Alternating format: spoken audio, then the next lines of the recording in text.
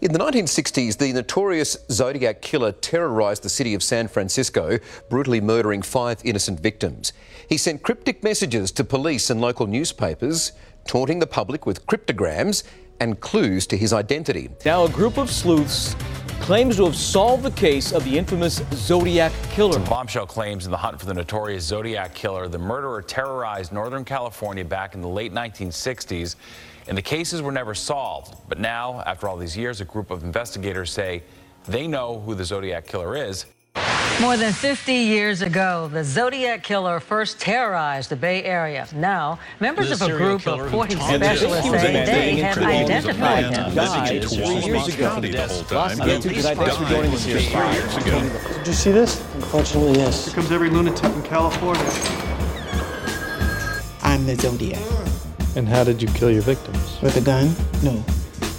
With a hammer. All I'm authorized to tell you is that he's still under government employment. And who authorized you to tell me this? That's all I'm authorized to say. Only a little rat bastard like Andre could have done something like cut off all the victims' hands. Zodiac didn't cut off any of the victims' hands. Are you sure?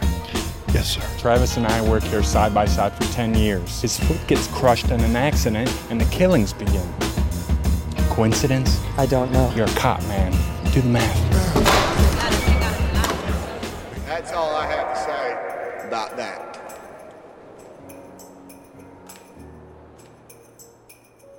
Well, and it's got that amazing energy with Gyllenhaal in that final bit where it's like, he's just like, I got him. I've got it. And then he doesn't, you know, because that's the thing. You see him wanting so desperately that definitive, dramatic, bravura ending. Yes. And he just doesn't. You know, and you're left with like, man, that poor fucking guy. Like, he must just like wake up in the middle of the night in a cold sweat being like, I almost had him. But, you know, and it's like, the thing is, like, I can really relate with that energy because it's like, I mean, I got like kind of like an obsessive need to create order. You know, it's like I got like this OCD thing about like even numbers and shit, which, you know, we don't have time to get into that. But it's like, what I'm saying is, I can feel David Fincher on this. You know, it's like, I love having that, you know, like as well. But I also am fascinated by the void. And, you know, and it's like, I don't know, you don't want to project too much onto a creator who isn't yourself. But it's like, I mean, I really think that on some level, he was sort of like gazing into the abyss at this whole story and just being like, fuck, there's nothing, you know? And it's like, and that's so vivid at certain points in this movie. Yeah. Welcome to Zodiac Chronicle, a 24-part investigation into David Fincher's 2007 genre-altering masterpiece, Zodiac. Adapted from Robert Graysmith's novel by screenwriter James Vanderbilt, the film, of course, stars an incredible ensemble cast led by Jake Gyllenhaal, Robert Downey Jr., Anthony Edwards, and Mark Ruffalo. I'm your host, Blake Howard. This is the 20th episode of Zodiac Chronicle, Libra, Part 2. Writer of many kinds of criticism, and obsessive, Danny Bose, provided our introduction today. Before we dive into the theme of the week in the show proper, I'd love to remind you to jump on and rate and review the show wherever you're listening, especially now on Spotify. It's a huge help for those fellow lovers of our brand of obsessive cinematic deep dives to find us. Also want to let you know that links to our Patreon with weekly rum and rant and special uncut Zodiac Sessions interviews, as well as links to our merchandise with artwork by, firstly, the incredible Brianna Ashby, and secondly, the great Amy Reed, are in the show description or at oneheatminute.com. Joining me to point out that the one thing we know about the Zodiac is that he reads the Chronicle are Eagle Scout First Class, former cartoonist at the San Francisco Chronicle, best-selling author of Zodiac, Zodiac Unmasked, and now Shooting Zodiac, a chronicle of the long journey of the story that defines his career being translated from page to screen, the one and only Robert Graysmith. Writer, actor, and star of Zodiac, Donald Logue. Star of Zodiac, John Carroll Lynch. The former film critic at the LA Weekly, Village Voice turned filmmaker and screenwriter of Black Christmas, and the former host of the Switchblade Sisters podcast, April Wolf. Film critic for the Los Angeles Times and NPR's Fresh Air, and former chief film critic at Variety, Justin Chang. host of the Screen Drafts podcast and Vidiots Trivia, Clay Keller, and newcomer to Zodiac Chronicle, but stalwart supporter of everything we do in One Heat Minute Productions, film critic, writer, editor for the New York Magazine. He's contributed to publications like the LA Weekly, New York Times, Village Voice. He is also an accomplished writer and director for Known for a New Guy, Purse Snatcher, and The Barber of Siberia, the one and only person I want chronicling our remaining master filmmakers. The man who I'm going to let open this episode, Mr. Bilger Ebiri. And the other thing I think about Zodiac, and this is why I think maybe I think about it along with Citizen Kane in my head, because the structure is very important and also very delicate. Like, there's a lot that's not said in Zodiac. And I think this is also true of All the President's Men, which we talked about.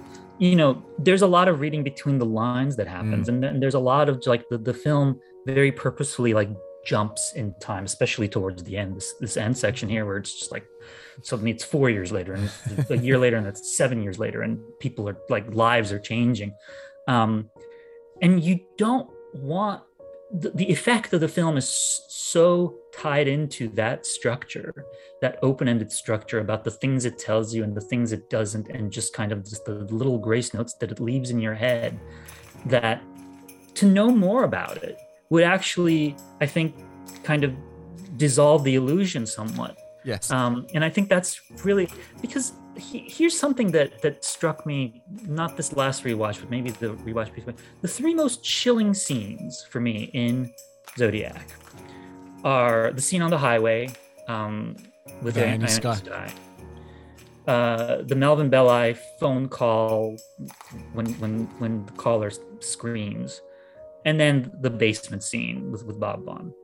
All three of those scenes, I mean, I know with the other two, I can't remember with if that's the case with Bella. I think it's the case.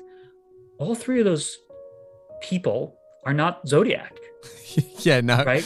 And no, it was not Zodiac who called the Bella scene. It was someone from a mental institution. All three of those people are not Zodiac.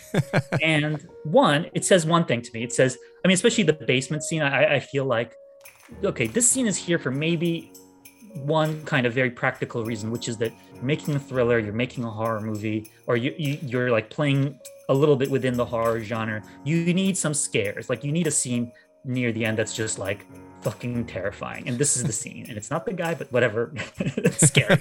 And then the highway scene, I think, is obviously an important part of the Zodiac case because it was a thing, but it's also like, you wouldn't, the authenticity of the movie would not lose anything if that scene wasn't in the film, right? Yes. The Belli scene you kind of have to have, but the fact that all three of these scenes are about people who are not the Zodiac. So not only by the end of the film have we not actually caught the Zodiac killer, there are these other fucking people, right? And so the fact that this is all part of this narrative begins to really gnaw at your brain because it's incomplete, it's open-ended, but it's also open-ended in this terrifying way, which is none of these situations were resolved.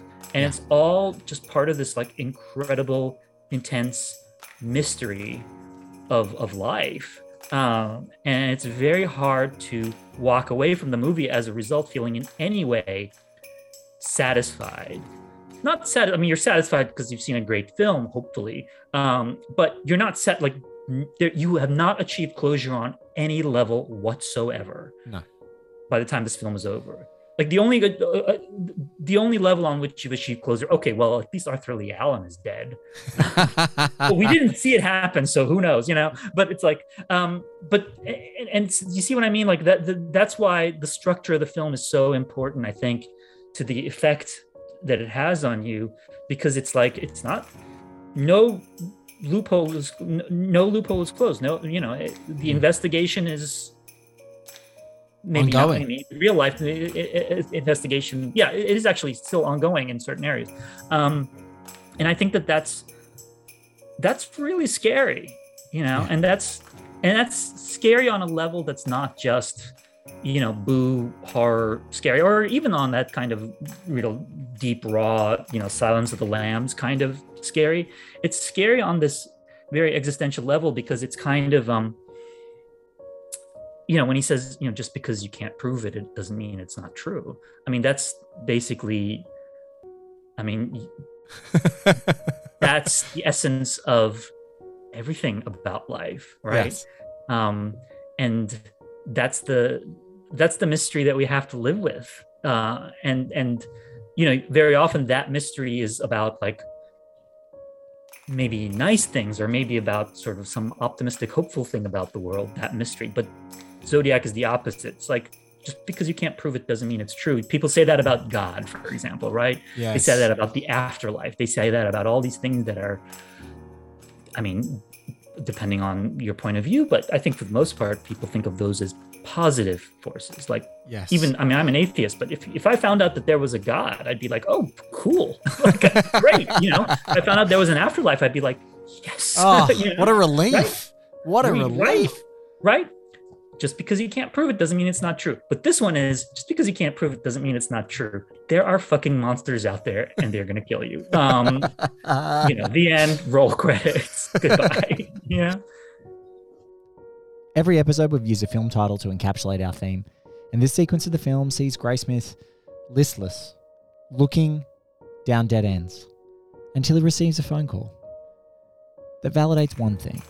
Not only does the Zodiac and people who are following the Zodiac case read the Chronicle, but that our Zodiac, ooh boy, does he love movies.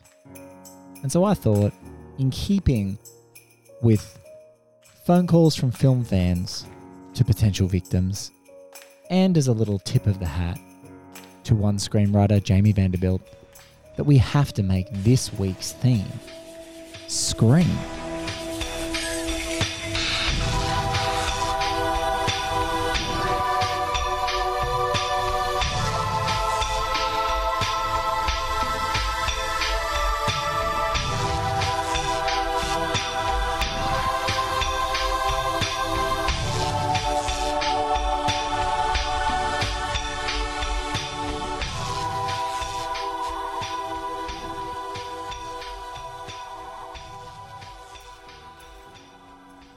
In our last episode, we left off with Mark Ruffalo's Dave Toschi giving Jake Gyllenhaal a key piece of information. That information was to get to Zach Grenier's Mel Nikolai. What's wonderful about this entire sequence of the film is that from this tipping point, an escalation, a crescendo, we get dragged back to earth. There's something so assured about the pivot to this de-escalation, not wanting to play the Zodiac's game. And now, let's get to this scene. Okay. Mel Nikolai. Thank you. Goodbye. I just need to confirm a date. Mr. Graysmith? I've narrowed it down between the 18th and the 20th of December, and I just Okay, I'll play. Let's say this phone call did take place. Let's say it really was Zodiac. Why would he volunteer the day he was born? Plus, nobody died on December 18th, just like nobody died over the weekend when he was going to kill a dozen people, or when he was going to shoot school kids or blow up buses. He's a liar, Mr. Graysmith. What if he made a mistake? What if he wasn't lying? What if it was him on the phone? He didn't expect to pick it up, a nice person to pick up. What if? Look, off the record, Bill Armstrong checked this out. We took this very seriously. None of the suspects had the same birthday as this phantom caller. Bill Armstrong.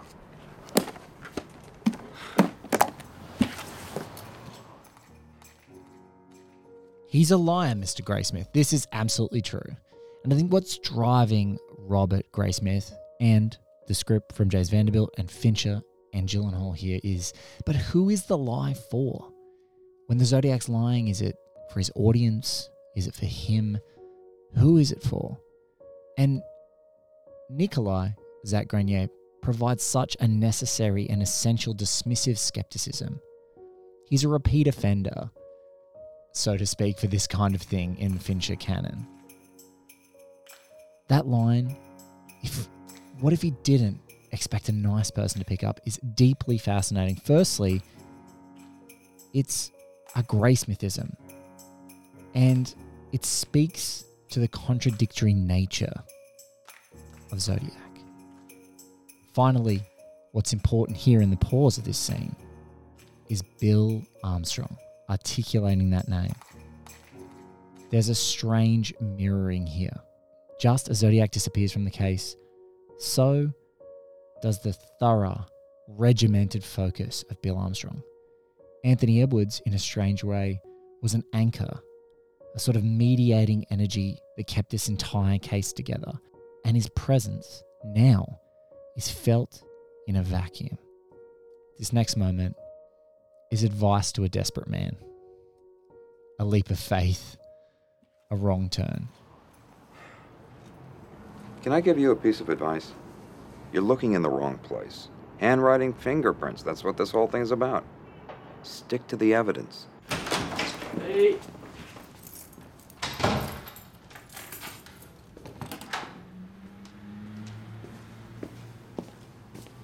Hey, how's your day?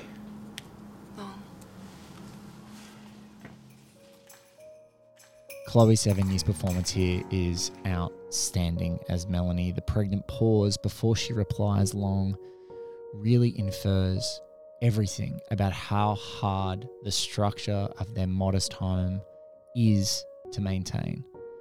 And the production design and art direction by Donald Graham Burt and Keith Cunningham, respectively, really demonstrates that in a gracefully imperfect way, this woman is holding their home together. Who's Sherwood Morrill? He's a handwriting expert in Sacramento. He called. He said he could meet you tomorrow morning at 7. Oh, great. So you're taking off work? Just an hour. Sacramento's 2 hours away. Really? Yes. What's this? Oh, that's that article. Robert Graysmith has quietly been shopping his book about the Zodiac. Yeah. It talks all about you researching Zodiac. Well, that's what the article's about. I'm not so sure that's something we want people to know about. Why, are you embarrassed? Robert, what's the one thing we know about Zodiac? He reads the Chronicle? Yeah, but he's never gonna read Herb Cain. Danger, danger, danger. This is yet another time that Melanie Chloe Sevigny has passed on a message and reminded Jake Gyllenhaal's Robert Graysmith that there's a time and a distance impact. This pursuit is ultimately having an impact. The more I watch this scene play out, the greater the comparison, albeit relative to Avery. Hunting Zodiac, whether intended or accidental, invites or inspires you to attract attention. There's a convergence, recurring loops of maddening blind spots. Zodiac reads the Chronicle. You might say it's a Zodiac Chronicle. This is another moment of chaos. His blind spot is so large that he's willing to bank that he knows the Zodiac so well that he'll even know which columns will grab his attention. Hello. Mr. Graysmith? Robert Graysmith mentioned in the paper today. Yeah? I can tell you who the Zodiac is. Who's this? The Zodiac killer is obsessed with movies. He recorded his murders on film. I tried to tell the police, but they wouldn't follow through on it. There's a man you need to find. His name is Bob Vaughn. A-U-G-H-N. He's a friend of the Zodiac's. Mr. Vaughn does not know his friend is a killer, and he's storing some film canisters for him. And these canisters is the evidence. Okay, you have a friend? Who's this friend?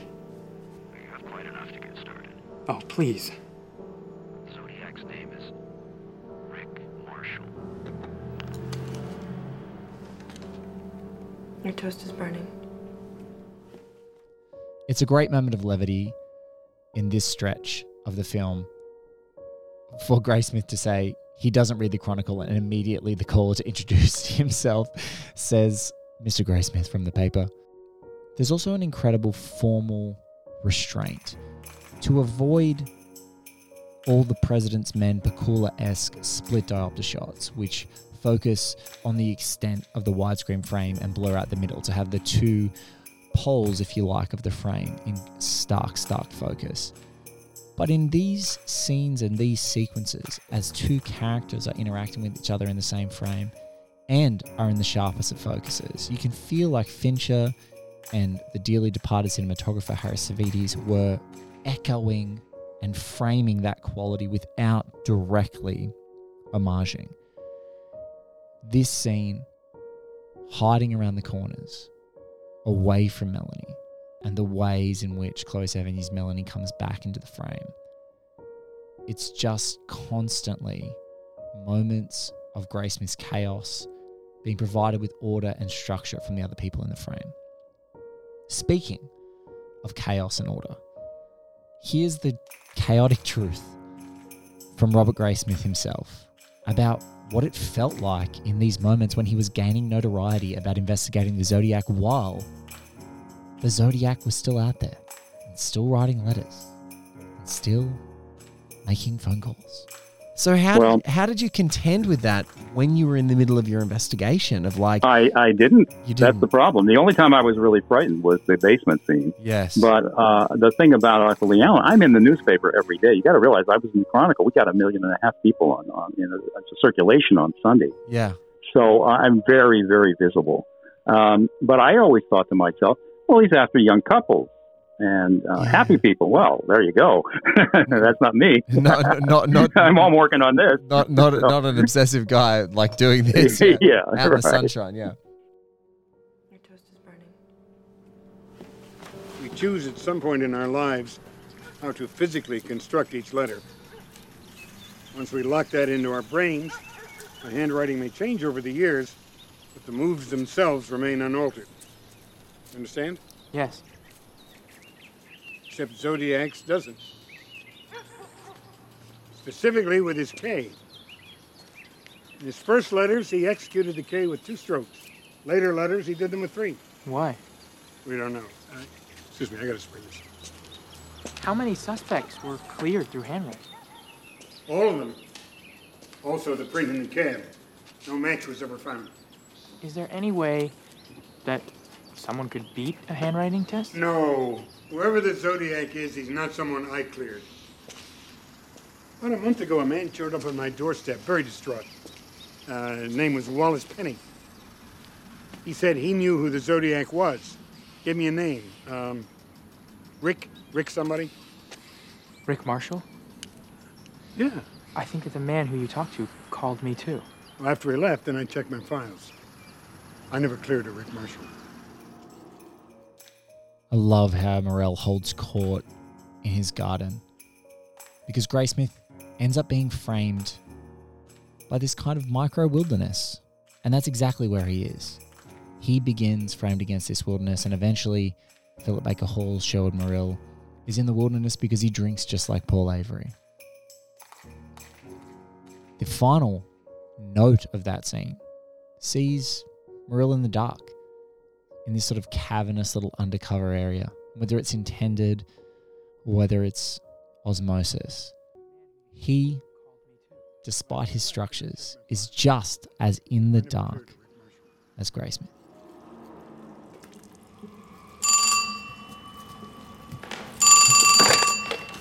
Hello?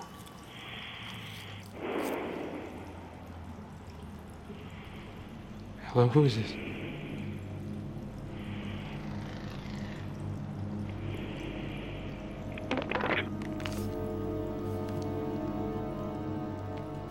It's the wrong number.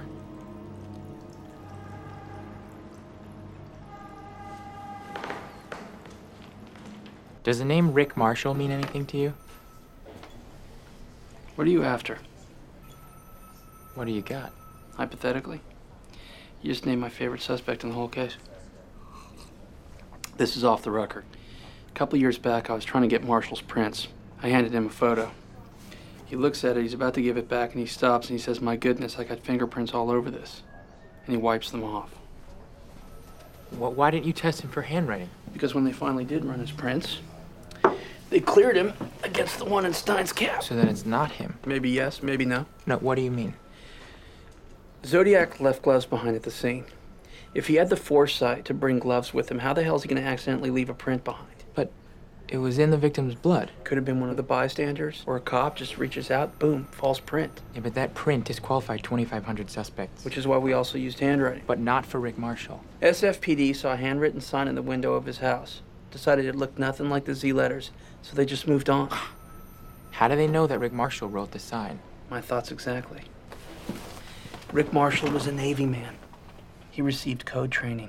He was also a projectionist at a silent film theater. Well, then how do I get copies of Rick Marshall's handwriting? 3 ways. 1, get a warrant, which you can't. 2, get him to volunteer, which he won't. And 3, get creative.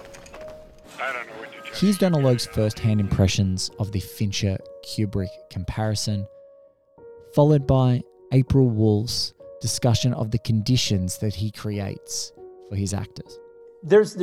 I wondered, because I wasn't in this group. I don't know. I know Adam Baldwin. I know Matthew Modine. I know a few people who worked with Stanley Kubrick, right? And so Kubrick, and it seems to me a little bit like Kubrick could be it seemed like he was being perverse and punitive, and he was doing some weird control stuff, to drag people through that mud 100 times and just to be mean in a way. And yes. I don't know if some of those directors, like the story of Shelley Duvall on The Shining, it's brutal. And I don't know if they just like watching someone, and they used to in the old days. I think they just like watching someone's spirit get crushed. Yes.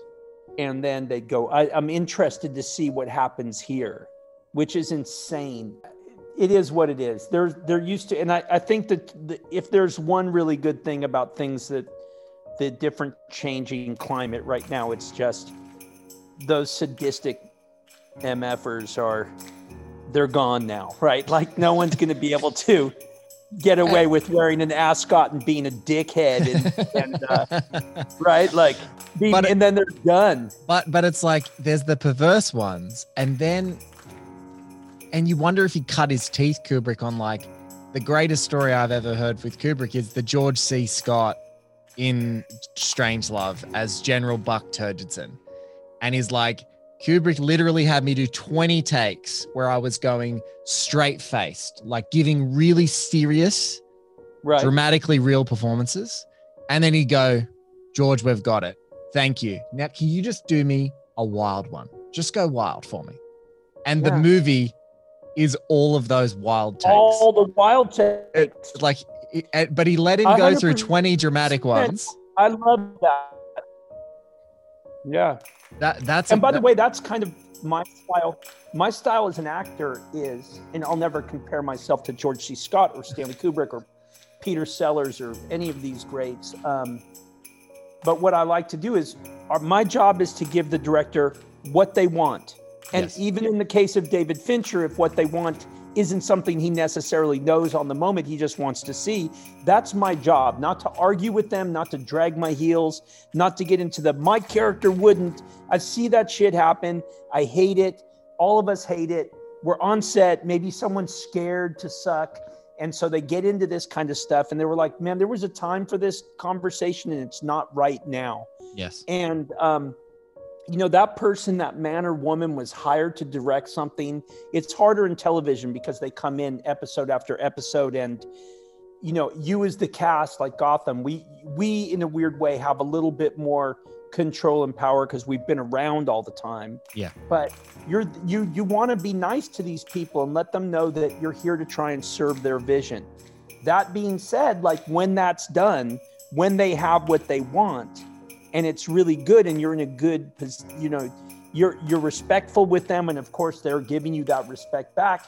I love saying, can we try one where can I surprise you a little bit? Can I just go, and invariably there's something about that you have it, the takes in the can, we got what we need, and now let's just free fly and go for it. And, why couldn't you have it on every take? And well, part of it is because it's disrespectful to your castmates, that you're going to do your own shit every time, but it's fun to do that thing. That's a big accomplishment especially for a director who is so synonymous with like 100 takes. I mean, that's what he does with his actors. It's just like he does kind of put them through the ringer, but he does try to set up the right conditions for them. Yes. You listen to the commentary on The Game, for instance. Michael Douglas was like very impressed with the fact that he was never gotten from his trailer until they were absolutely ready for the setup. There was no like waiting for him and he would have to kind of like psych up to get into the character again. It was just like it was kind of like a respect of his time in that sense. And you know, I don't know if he does that with all of the actors that he's with. Like Michael Douglas is a different echelon. Yes. You know, one might hope, but yeah, there's it's strange because a guy like this is also having he's got so much economy in his film language too. Yes. And I'm thinking like even things like moving left to right or right to left, front to back, like within a scene, like there's just a great deal of movement and allowing the blocking to kind of take precedence of that. I'm thinking of Jake Gyllenhaal's character is coming out of the file room when he's allowed to go into the file room and he has to memorize everything because he can't have a pen. He runs out, right? And you've got a shot here that is it's, you know, kind of a medium wide, and he runs past the frame out the door, and in the foreground you have a cop with his back turned to you, and then you have the chief there of I think it's like Vallejo or Solano. Yeah, Jack Molinex is Vallejo. Yep. That's Elias Cotis' character, yeah. Yeah, so you've got like the chief of Vallejo there, and then so the chief of Vallejo says something very witty, of course, and then the cop turns to over his left shoulder, yes, and then you get to see him, you know, in a profile, and he delivers his line in that way. But we're all all the movement is going from right to left, and that means like the next scene has to catch us up from there. And there's just a smooth editing and transition from a really smooth scene. Everything just seamless. 2, get him to volunteer, which he won't. 3, get creative. I don't know what to tell you. You get it, I'll analyze it. And beyond that, you're on your own. What about the guy who came to see you, the one who called me? You mean Wallace Penny? Yeah, did he leave a number?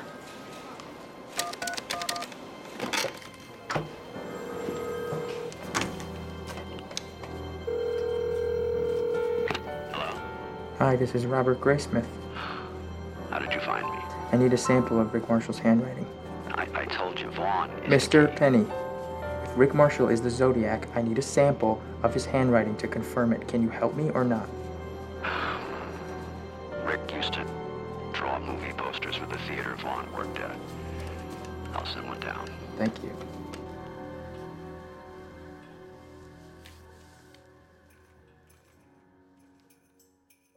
One beautiful note here is seeing time passing through the decor changes from the 70s mustard to the cool blue and cold white of the new newsroom. This time though, Graysmith's trying to escape attention. These follow-up calls about Zodiac need to be made from the privacy of different rooms. No one wants the Zodiac to dominate the Chronicle as different franchises pass. Here's Robert Graysmith himself on getting creative. Somebody told me that they recognized Zodiac printing. And I said, where did you see this? And it's at the Avenue Theater. Now, this is an old-time theater where the ushers wear tuxedos and their old Model Ts and Stutz Bearcats and, you name it, all these really valuable cars in the lobby. And so these movies are so old, they're silent movies. They don't have posters. So somebody at that theater had to draw those posters. They take a felt tip pen, they print them out. Comes midnight when everything's closing up, they just throw them down. Well, I was waiting, and I get this, and I take it up to Sherwood Morrell, who's incredible, and he goes, "My God, this is the closest to Zodiac lettering I've ever seen." Well, I went right back. So I'm thinking, Bob Vaughn, maybe he wrote these.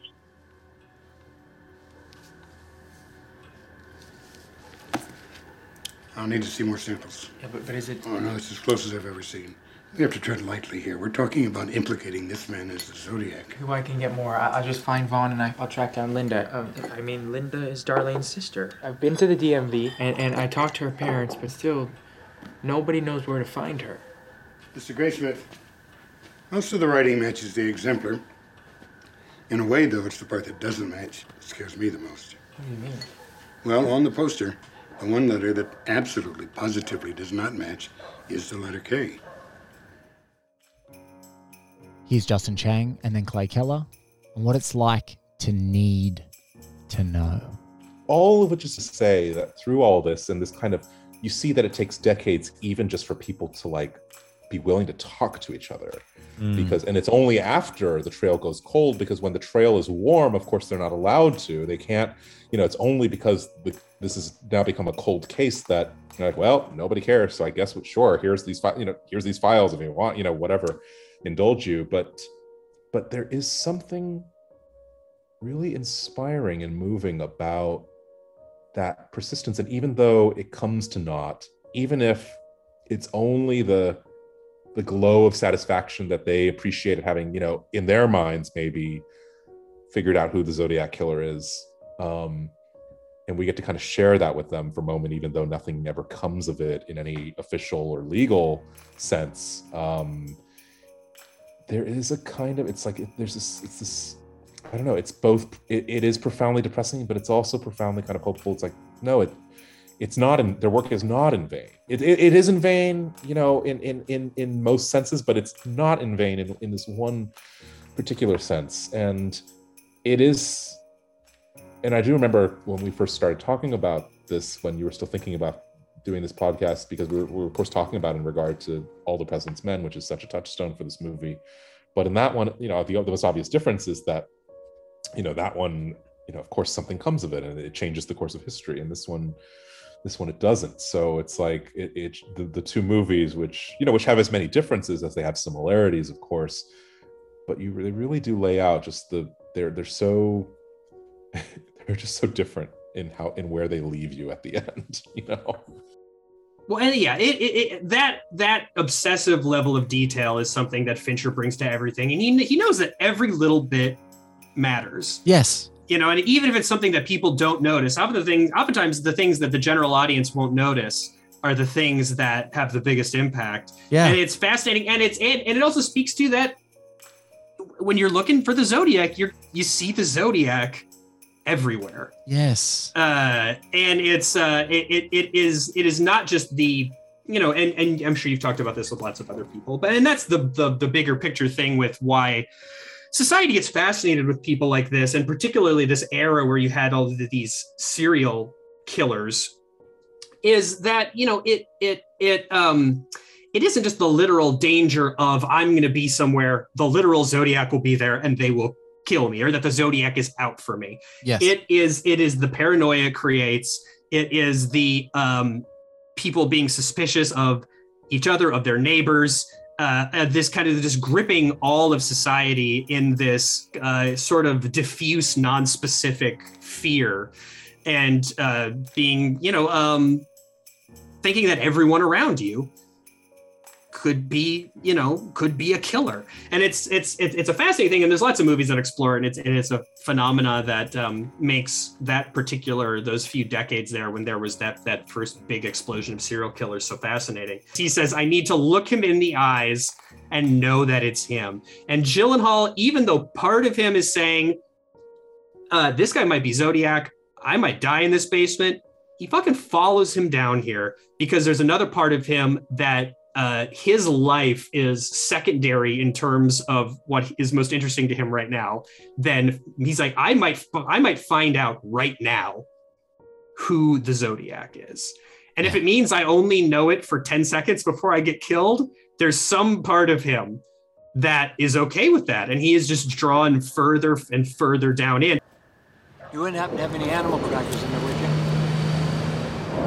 Unit 5, Tosca needs to call in on a landline.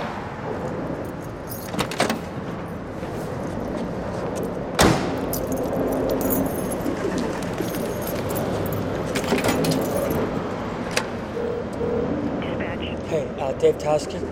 I'll connect you. Yeah, what's up? Jennings here from the Chronicle.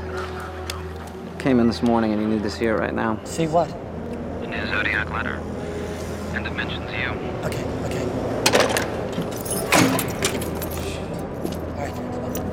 All adjustments. Now. Come on.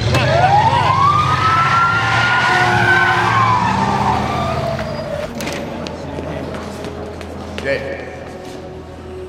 Yeah, we're with you. This is the Zodiac speaking. I'm back with you. Tell Herb Cain I am here. I have always been here. That city pig Toski is good, but I am smarter and better. He will get tired, then leave me alone. I'm waiting for a good movie about me. Who will play me? I'm now in control of all things. These guys are from Internal Affairs.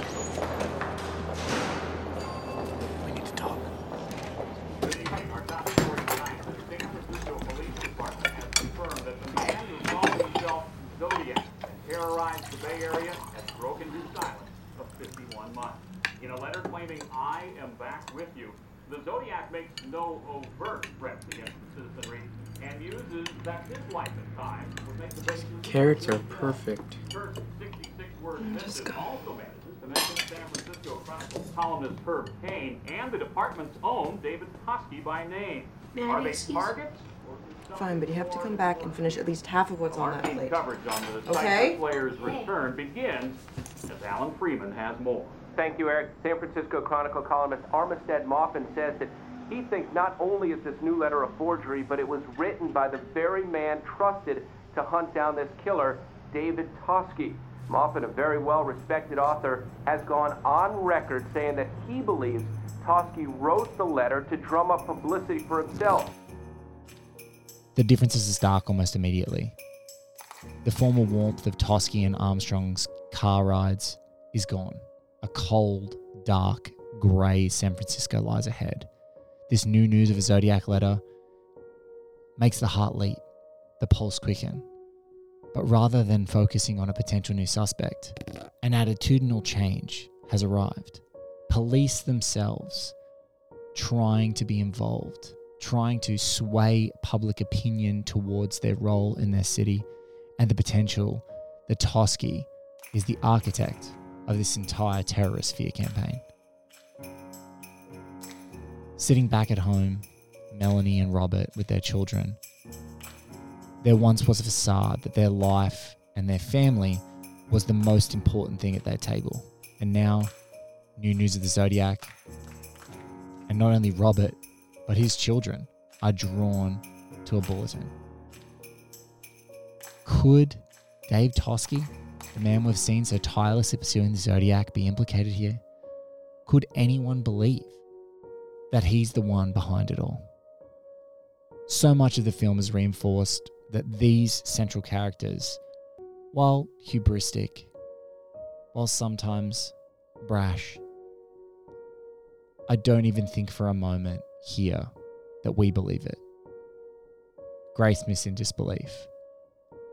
And all that we're being told is that no one involved when the Zodiac case happened still wants to be involved. Armstrong is gone. Avery is on a houseboat. Everyone's been reassigned. Except for Robert. To conclude, here's the incredible John Carroll Lynch talking about Fincher's toolkit as a filmmaker. And finally, Donal Logue on the fact that we are drawing to this non-conclusion and why we're drawn to non-conclusion. But the degree to which the tools of filmmaking are at Fincher's disposal, and the way in which he can think about a movie, it's astounding. It's not true just of him, of course. There are others with that kind of mastery of this very complicated form. But from a filmmaking standpoint, the money, the equipment, the talent, and the material are all in the same equation in his head. Yes. and he knows what the mold needs to be in order to pour the bronze during production, so that later on, when he's actually making the movie, he can make the movie he needs to make.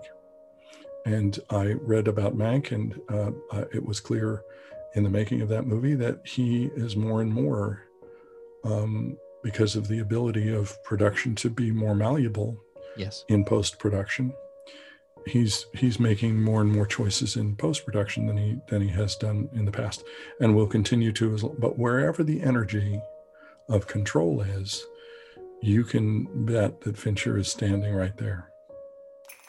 That's where their genius is. I mean, absolutely. And it's so terrifying. There are so many terrifying aspects to this movie that has no conclusion. Yes. Unlike every other movie we've ever seen, where it's like, oh, they're catching up. Oh my God, they're not, or they're going to miss it. Or, and the sad, even like Silence of the Lambs, which I think is is a perfect movie in a lot of ways. It's the pinnacle. It's just incredible. But you have that satisfaction. You get the, oh no, they're at the wrong, oh shit, she's at the house. But none of that in Zodiac. It's just that achingly disgusting, that thing that your life is destroyed and you'll never know the answer. And how many lives were kind of destroyed by the chasing, and how sad what happened to, oh man, just that psychological, that when, and then that thing that sadly happens where people, write letters to, you know what I mean? Where you get caught in this kind of, Toschi got caught in like this desperate got caught, and why did you need, and also you wouldn't understand unless you had been kind of destroyed by Zodiac. That concludes the 20th episode of Zodiac Chronicle, Libra Part 2. Be sure to subscribe to this show so you're the first to know about all upcoming episodes. And if you can't get enough, the Unplugged Zodiac sessions will be available exclusively on the One Heat Minute Productions Patreon, linked in our show notes. This episode of Zodiac Chronicle was researched, written, and presented by me, Blake Howard. The music of Zodiac Chronicle is composed, produced, and performed by Chris Duffy of Los Espinas. Our companion I Am Not Avery Zodiac Chronicle stickers were done by the incredibly talented Amy Reed, who you can find on her Instagram at ai.me.me or via email at amy.reed0310@gmail.com. But until next time. Goodbye.